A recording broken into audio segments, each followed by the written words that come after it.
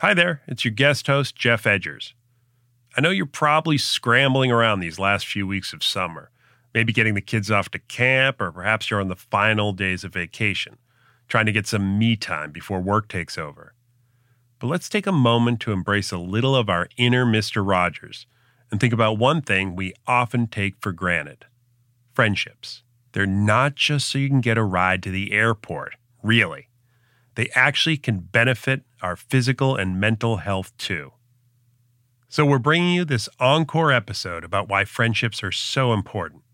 Post Reports host and my friend, Elahi Azadi, will take it from here. Hey, Camila. Hi. Why do I know my name? This is my friend Camila. We met 6 years ago through friends, and we hit it off immediately. We now do a lot of different things together.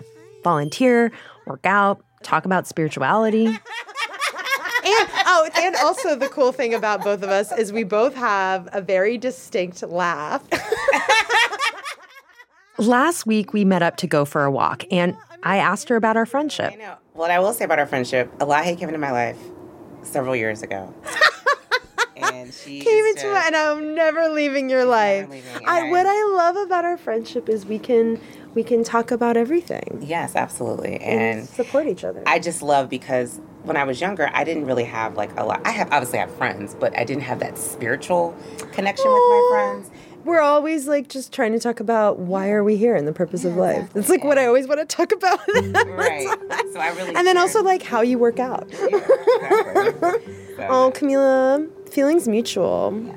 Yes, it's the tribe. I love the tribe. I love our tribe. We tend to place friendships below our romantic partnerships. Teddy Amenabar is a reporter for the well-being team at The Post. But there's a growing amount of research around people with stronger friendships tend to have better mental health, and they are in better physical health. And having friends is as important as getting to bed early or eating well. Teddy is the reason I'm out here interviewing my friend, because he's been reporting on the surprising health benefits of friendships. You know, there's this one study of 736 Swedish men that found that living with a life partner didn't affect the risk of heart attack or heart disease, but having friends did. From the newsroom of The Washington Post, this is Post Reports. I'm Elahi Izadi. Today, what science tells us about why friendships are so important. They don't just make us feel good. They actually benefit our bodies and minds in all kinds of ways. Plus, what we can do to prioritize friends in everyday life.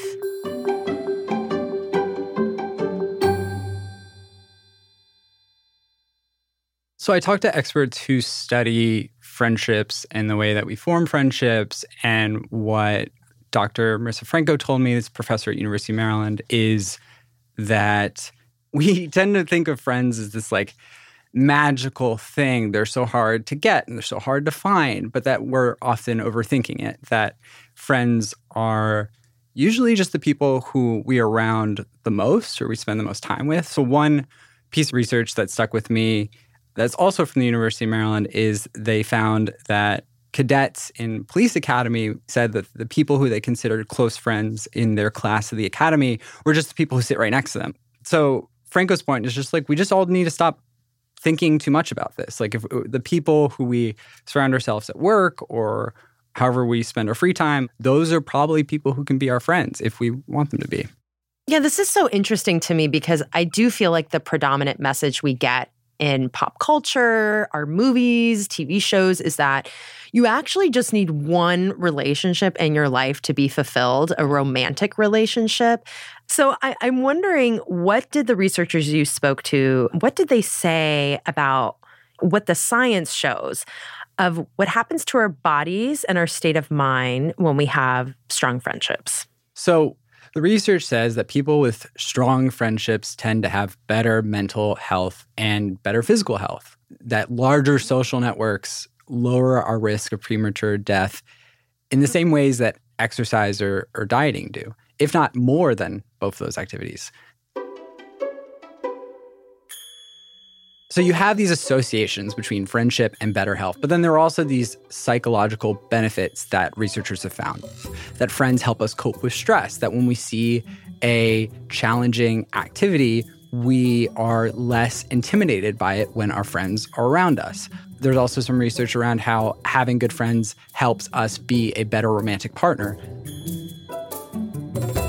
There's this funny research in University of Virginia where students were asked to rate the prospect of climbing a steep hill, and researchers found that when those people were standing next to a friend of theirs, they viewed the hill as less challenging to climb. Oh my gosh, really? I don't know, how cute is that? That's adorable. Yeah. And so there are also these brain imaging studies that suggest that friendships affect our brain systems associated with reward and stress and negative emotions. And so how is this different than like having a romantic partnership or even like having kids or relationships with your parents and other family members? Yeah, well, experts say there are a lot of responsibilities around your romantic partner or your children. And with friends, there's a lot less expectations. Your time spent together is usually around an activity or, talking and hearing each other, not dealing with like the daily stressors of life. In many ways, like, your experiences with friends are often the best times of your week because you're doing things that you already enjoy, whether it's just like grabbing a coffee or going out to lunch or going to the gym or doing some activity. Do we know more about like what kinds of friendships lead to these benefits? Because, like the whole idea of like toxic friendships or having like a lot of friends, but maybe not deep friendships. There's some idea that like you can only have such a large social network. So, there's one piece of research that supposes that you can only have like 150 people in your social network. If you were to really like go down and put down a list of every single person you care about, you'd probably write 150 people.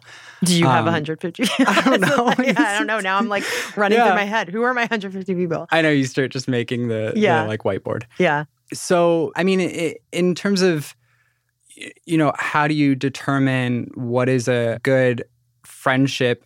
What I'm overwhelmingly hearing is you just don't overthink it. Like a friend should be somebody who you get energy from and feeling that spark with your friendship, just like you would feel a spark with a romantic partner.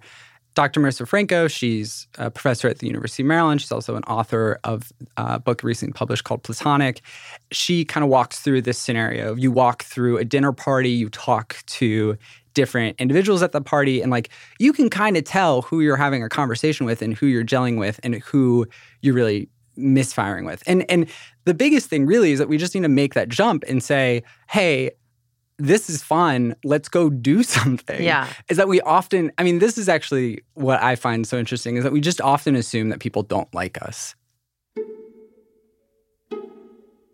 So there's a study out of the University of Utah where researchers had 70 college freshmen record their interactions with budding relationships. So you're heading into school, you're meeting new people. Like, what are you doing with them? Are you watching TV? Are you going for runs? What are you talking about? And what they found is that after a 3-month period, the relationships that were most likely to become close friends were relationships where people expressed affection and said, I appreciate what's happening here. I appreciate you. Or like, not as verbatim as that, but I just think it's a reminder that if we have a budding friendship, it's important to tell somebody that we value them or that we think that we're having a good time with them, because that's both appreciated and also is a great way to get to a close friendship or lifelong friends. What does the science say about how friendships and relationships play a role in your life versus like other things you can do to be healthy, like sleeping and things like that? So there are a number of studies. Researchers have found that having a larger social network lowers our risk of premature death more than exercise or dieting. There are a couple of theories of why we have this association between friendship and better health.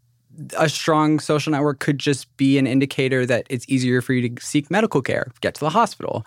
Someone with more friends just might have a better support system. But that's where those psychological effects of friendship get into play too. Like, not only do we see this association between having friends and having better physical and mental health, but we are also seeing that friends help us cope with stress, or we're less anxious, or the friendships we have in our life help us, have better relationships with our romantic partners. Like, those two pieces fitting together are then what researchers get on the phone and tell me, like, yeah, friendship is so important. It's a way for us to combat loneliness. After the break, I talk with Teddy about how loneliness affects our health and how to find and build new friendships wherever you are in life. We'll be right back.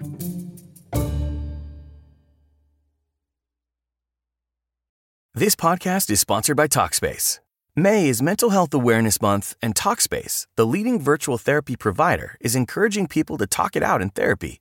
By talking or texting with a supportive, licensed therapist at Talkspace, you'll gain insights, discover truths, and experience breakthroughs that will improve how you live and how you feel. With Talkspace, just answer a few questions online, and you'll be matched with a therapist. And because you'll meet your therapist online, you don't have to take time off work or arrange childcare. You'll meet on your schedule, whenever you feel most at ease. Plus, Talkspace works with most major insurers, and most insured members only pay a $25 copay or less. No insurance? No problem. If you want to make progress toward a mentally healthier place, Talkspace is here for you. Now get $80 off your first month with promo code SPACE80 when you go to Talkspace.com. Match with a licensed therapist today at Talkspace.com.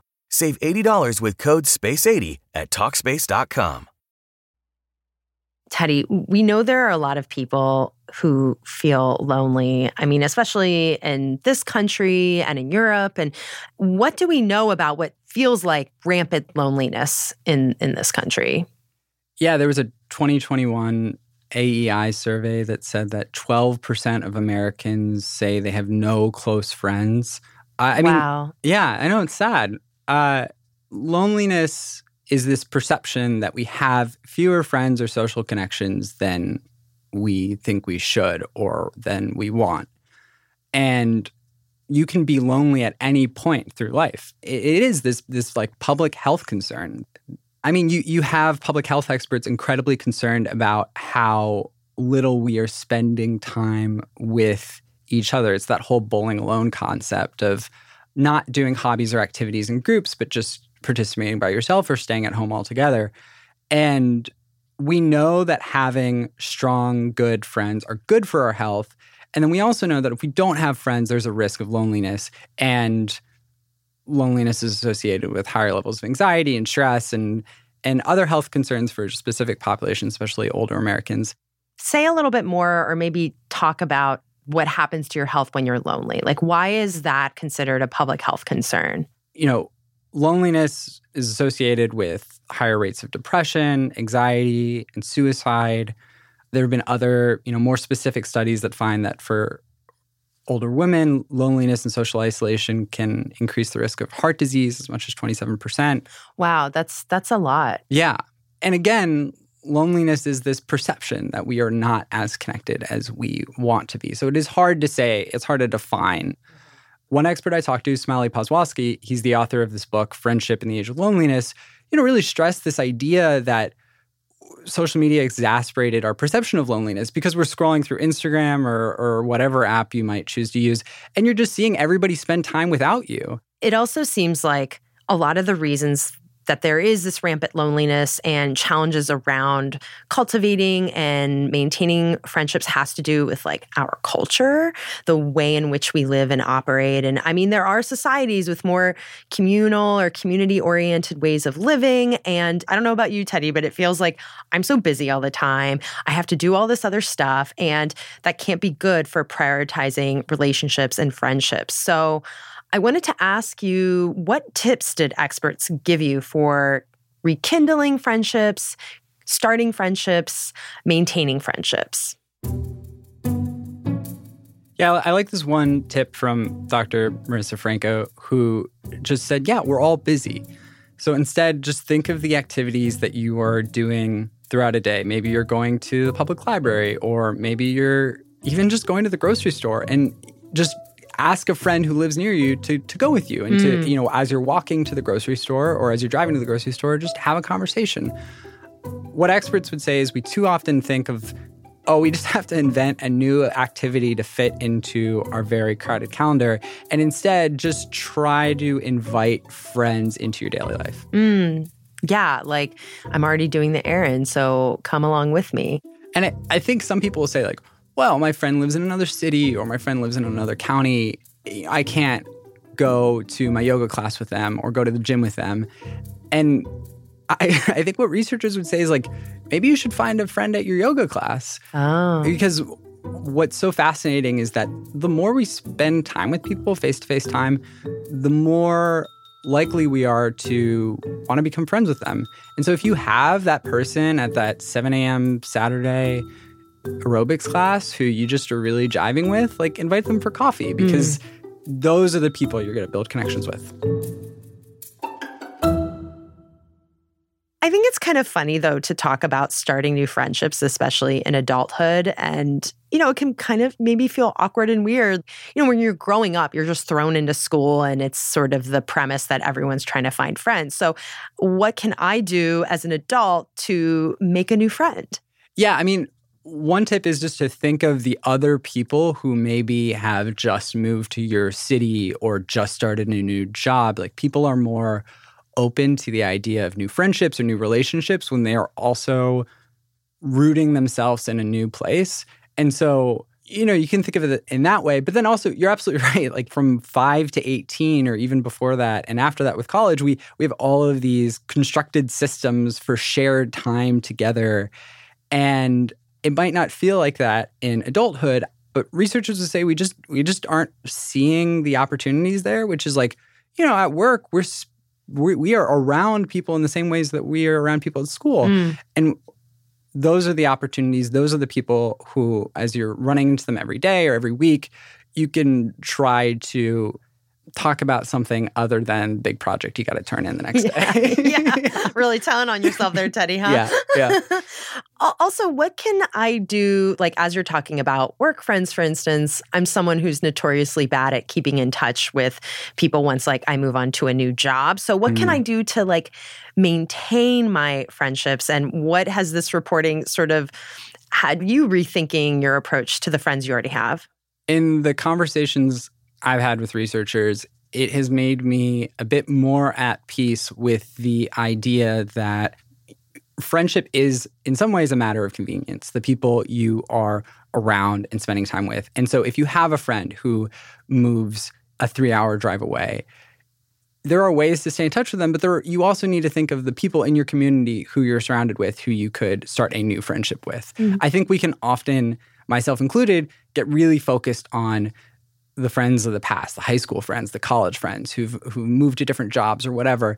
And there are ways to keep in touch, over text, scheduling a call. But everything I heard from researchers was just like, we shouldn't get that hung up on that. And we should instead think of the people in our everyday life because that's what's going to be convenient in a life that feels so busy and stressful and hard to juggle, like trips to a different city. Teddy, what do you think makes for a good friendship?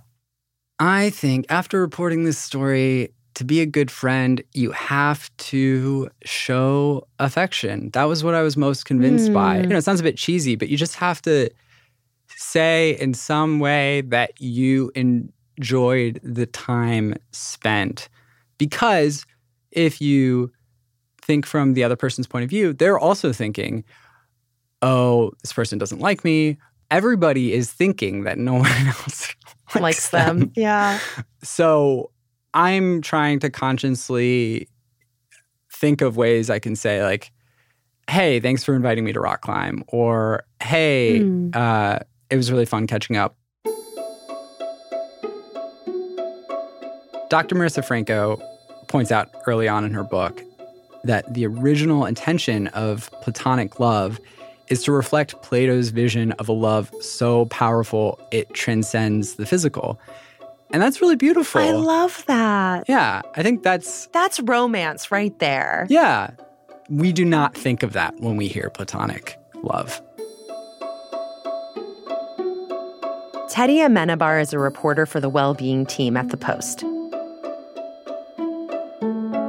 That's it for Post Reports. Thanks for listening. Today's show was produced by Taylor White and Eliza Dennis. It was edited by Maggie Penman and Lucy Perkins. It was mixed by Sam Baer. Special thanks to my friend Camila Thompson. Our team includes Maggie Penman, Rena Flores, Ted Muldoon, Martine Powers, Ariel Plotnick, Arjun Singh, Sabby Robinson, Jordan Marie Smith, Rennie Svirnovsky, Emma Taukoff, Sean Carter, and Renita Jablonski. I'm Elahe Izadi. Go see your friends this weekend, and if you can't see them, call them, text them, or you can @ me. We'll be back Monday with more stories from the Washington Post.